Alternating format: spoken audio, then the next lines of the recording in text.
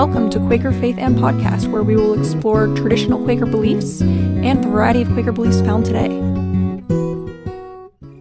Welcome back to Quaker Faith and Podcast with Mackenzie and Micah.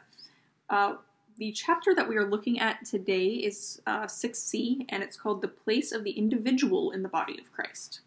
And it's taken almost entirely from William Penn's True Spiritual Liberty. So we're looking at individualism and community, and we've talked about this some before. I think you should read the first couple lines from the chapter because it's like really salty. Oh, it is. I called it spicy.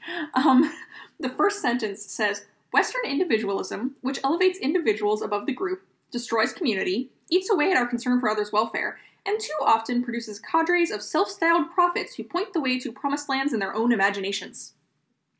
Yeah. So that sets a tone. Yeah. And I think that's fair, but it then contrasts. It does contrast. It says, however, there are many religious bodies who expect complete obedience to the group and its leaders. Obedience enforced with expulsion, excommunication, shunning, or other more draconian devices. Right. And I think this is actually really relevant.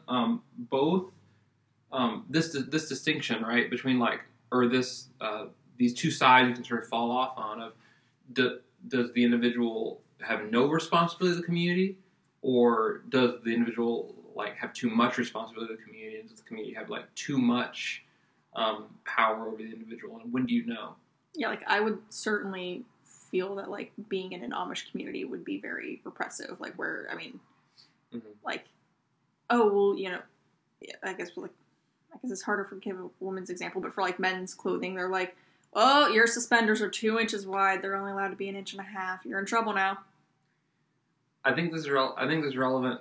Not just. I think we're going to primarily be talking about the individual, but I kind of want to flag that I think this is also a relevant question for groups, and that this is something that's played out in recent years in Quaker communities, where there have been several schisms in recent years in Quaker yearly meetings, where at the root of things, the real question at the end of the day was who's in charge, the yearly meeting or the local meeting, right? Mm-hmm. That was actually whose authority trumps whose. Right, and that was made explicit with Indiana yearly meeting, from which has now come the new Association of Friends, and as with every schism in the last decade, it seems, LGBT stuff was the straw that broke the camel's back. But it wasn't the real issue. What it revealed was a fundamental disagreement about authority. And Indiana yearly meeting, I guess maybe their faith and practice was set up, or at least there was a significant preponderance who believed that the yearly meeting had authority and could tell the local meetings what to do. And so when a local meeting stepped out of line, the yearly meeting was like, you're in trouble. Right. Meanwhile, there were some local meetings who had been under the impression that the relationship was more like what we have in Baltimore yearly meeting, where each local meeting is essentially autonomous, and sometimes we are all able to agree on something and put a statement out from the yearly meeting. But if we can't, that's okay. We will all do our own thing. And I would argue that neither of those is a healthy situation. And that the ideal situation with individuals in the meeting and with meetings in a yearly meeting is that there's a genuine back and forth between the body as a whole and the individuals that make it up. So in the case of a yearly meeting, there's really a back and forth between the local meetings and the yearly meeting as a whole. In a meeting, there's a back and forth between the individuals and the group as a whole. And that the individuals submit themselves to the group, and the group allows itself to be held accountable by the prophetic voices that emerge from the individuals. So oftentimes, we as individuals need to receive wisdom from the group, and sometimes even admonishment from the group. But there are also many times when the group needs to receive wisdom, admonishment, a prophetic word from the individual. So for either side to say, for the individual to say, I'm the authority in my own life and you can't tell me what to do, or for the group to say, we are the authority and we don't really want to hear out of you, you should just need to obey. Neither of those are healthy situations. Mm-hmm. I know one of the, I'm just going to use the old-timey term, elders in my meeting was surprised when I used the phrase mutual submission in like a Facebook comment referring to the relationship between individuals and meetings. It she wasn't expecting that, and I think it's not a phrase that is commonly used among us liberal Quakers. But right, and I mean liberal Quakers and evangelical Quakers, as in many things, they're sort of opposites day, and liberal Quakers in their yearly meeting structures, right, but also in the local meetings, emphasize complete individual autonomy.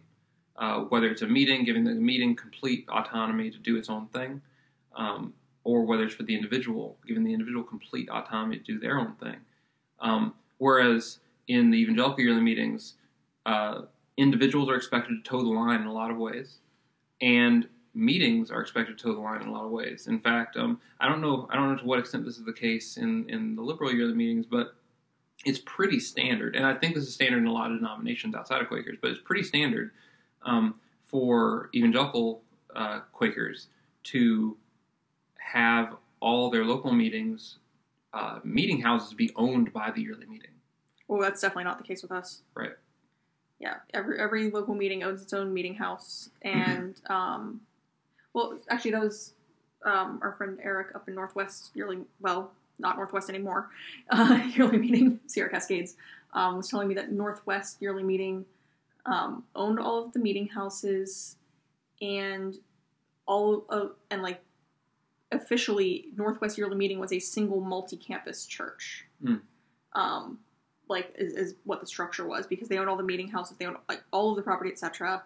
And there's only and they're all encapsulated under a single nonprofit designation with the federal government, which in the U.S. you don't actually have to register your church as a 501c3 nonprofit. However, anybody listening who doesn't know if your meeting has one, I mean, it probably doesn't because it costs money to file the paperwork, but there are a lot of things your meeting could be getting for free if you have that designation letter. Just so we're clear. On the other hand, I would point, while we're talking about this incredibly tangent, yes. I would point out that if you have started like a worship group or a small church or a house church even, it is very, very easy to get yourself incorporated as a church. You do not have to be a 501c3 to start getting the tax advantages and other advantages. Right, and that's what I was meaning is that the incorporation is separate, but they are actually all under one 501c3, as opposed to for us, my meeting doesn't have a 501c3 number, but it is incorporated as its own church. But that is a separate incorporation from the yearly meeting. Right. And so and I know our yearly meeting is 501c3, but we can't use their magic codes to get discounts. So back to the individual versus the community. Right. Yes. I think that it's problematic, as the book alludes to. It's problematic to sort of set either the individual or the community. Again, I think it goes back to what I've said in an earlier episode. We tend to want to default to either yes or no, open or close, and the reality is the most dynamic communities have a real interplay between the concerns and understandings and agendas of all the individuals and the community as a whole. Whereas when you have just the individuals doing their own thing, or just the community shutting everyone down, it doesn't lead itself to good discernment. Which at the end of the day is what we're looking for as Quakers. At the end of the day, what we're looking for as Quakers is to be hearing and obeying the voice of Jesus. So, giving all the authority to individuals or giving all the authority to the community stifles us in that listening. So something that the authors of this book wrote, and which Micah was amused and said it sounds like there were some engineers involved in writing it, it says, what happens when an individual's discernment conflicts with that of the meeting? What if the individual's discernment is correct? What if the meetings is correct? What if both are partially correct and partially incorrect? Got to cover all the bases here. Somebody worked out their truth tables. And in my experience, I would say almost always the third option is correct. The third thing is, what if both the individual and the meeting are both partially correct and partially incorrect? And that's why when it's done well, and when we are blessed by the Holy Spirit's guidance, the meeting for business in the Quaker style can be truly powerful. We can have the experience of coming into a meeting for business with different vying ideas in the heads of different individuals, a different groupthink that the sort of the community as a whole has, and come into that space with those vying perceptions and come out of it having been given a perspective that is different than anything we came into the conversation with. And I don't simply mean, we put a pinch of one person's opinion and a dash of another person's opinion and came together with a synthesis. I mean a totally different idea that no one had considered. That happens sometimes. It happens because we were listening. And when we just give all the authority to, say, the church leadership and shut everyone else down, or if we give all the authority to individuals and aren't able to come to a collective decision, that we can't listen. We can't have that experience of being given an answer that's beyond what we had to start with. So most of this chapter is some questions there's 3 questions from William Penn's True Spiritual Liberty, which is apparently written catechism style or FAQ style, because he gives a question and an answer. And I found the first one to be the most interesting of them, because the question is, must I conform to things whether I can receive them or no? And sorry, 17th century English, I think receive would be like understand or... Whether I can accept them. Accept, okay, there we go. So he says, no, but now consider the reason thou canst not receive them. Is the fault in the things themselves? Are they inconsistent with truth, or will not the truth assent unto them? Or is the fault in thee? Is it thy weakness or carelessness? If thy weakness, it is to be borne with and informed. If thy carelessness, thou oughtest to be admonished. For it is the root of rancherism to assert that nothing is a duty incumbent upon thee, but what thou art persuaded is thy duty. The seared conscience pleads liberty against all duty, the unenlightened conscience is unconcerned, and the dead conscience is uncondemned, unless this distinction be allowed. There may be ignorance from inability or incapacity, and ignorance from disobedience and prejudice. So, though thou art not to conform to a thing ignorantly, yet thou art seriously to consider why thou art ignorant, and what the cause of such ignorance may be. It can't be God, it must be thyself, who has not yet received a sense for or against the matter about which thou art in doubt. So, what I sort of feel like Barclay is saying here, because that was a lot. William Penn. Oh, Penn, I'm sorry. We were just talking about Barclay before. I think this is the 5th thing we've recorded today. Sorry, guys. I think what Penn is talking about here is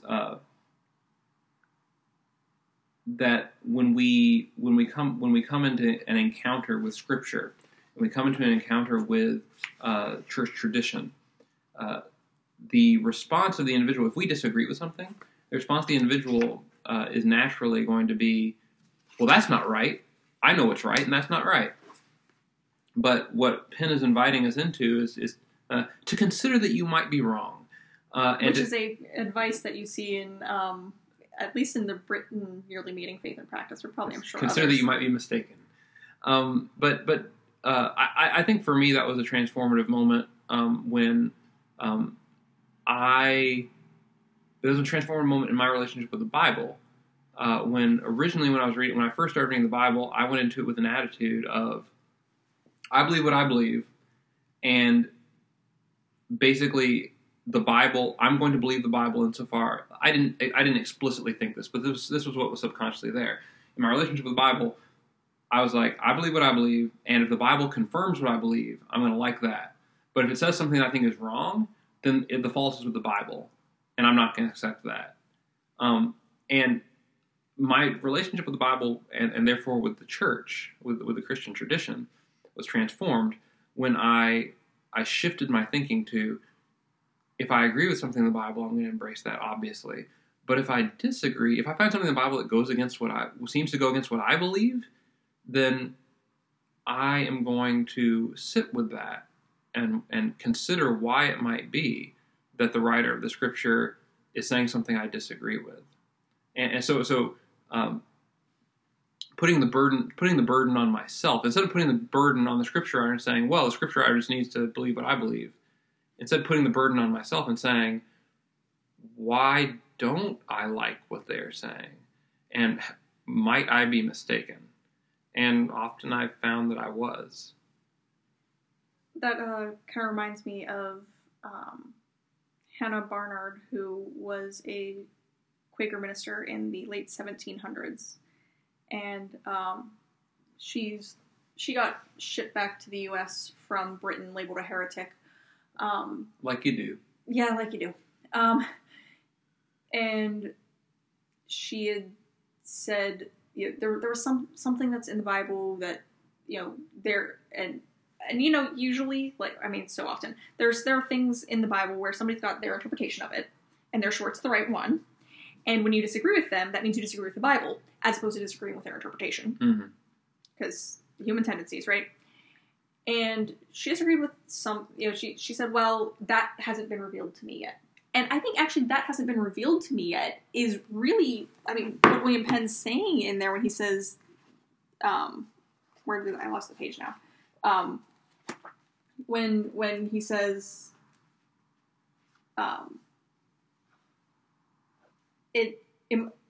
who has not yet received a sense for or against the matter. I think that's talking about it has not been revealed to me yet. But she'd also said that she thought it was possible that the Bible as written and known in the 1700s might not actually be completely accurate to when it was assembled, 1400 years prior. And we certainly do have more copies of old pieces of Greek writing nowadays. And we know that the Bible, the translations we received are incredibly accurate at this point.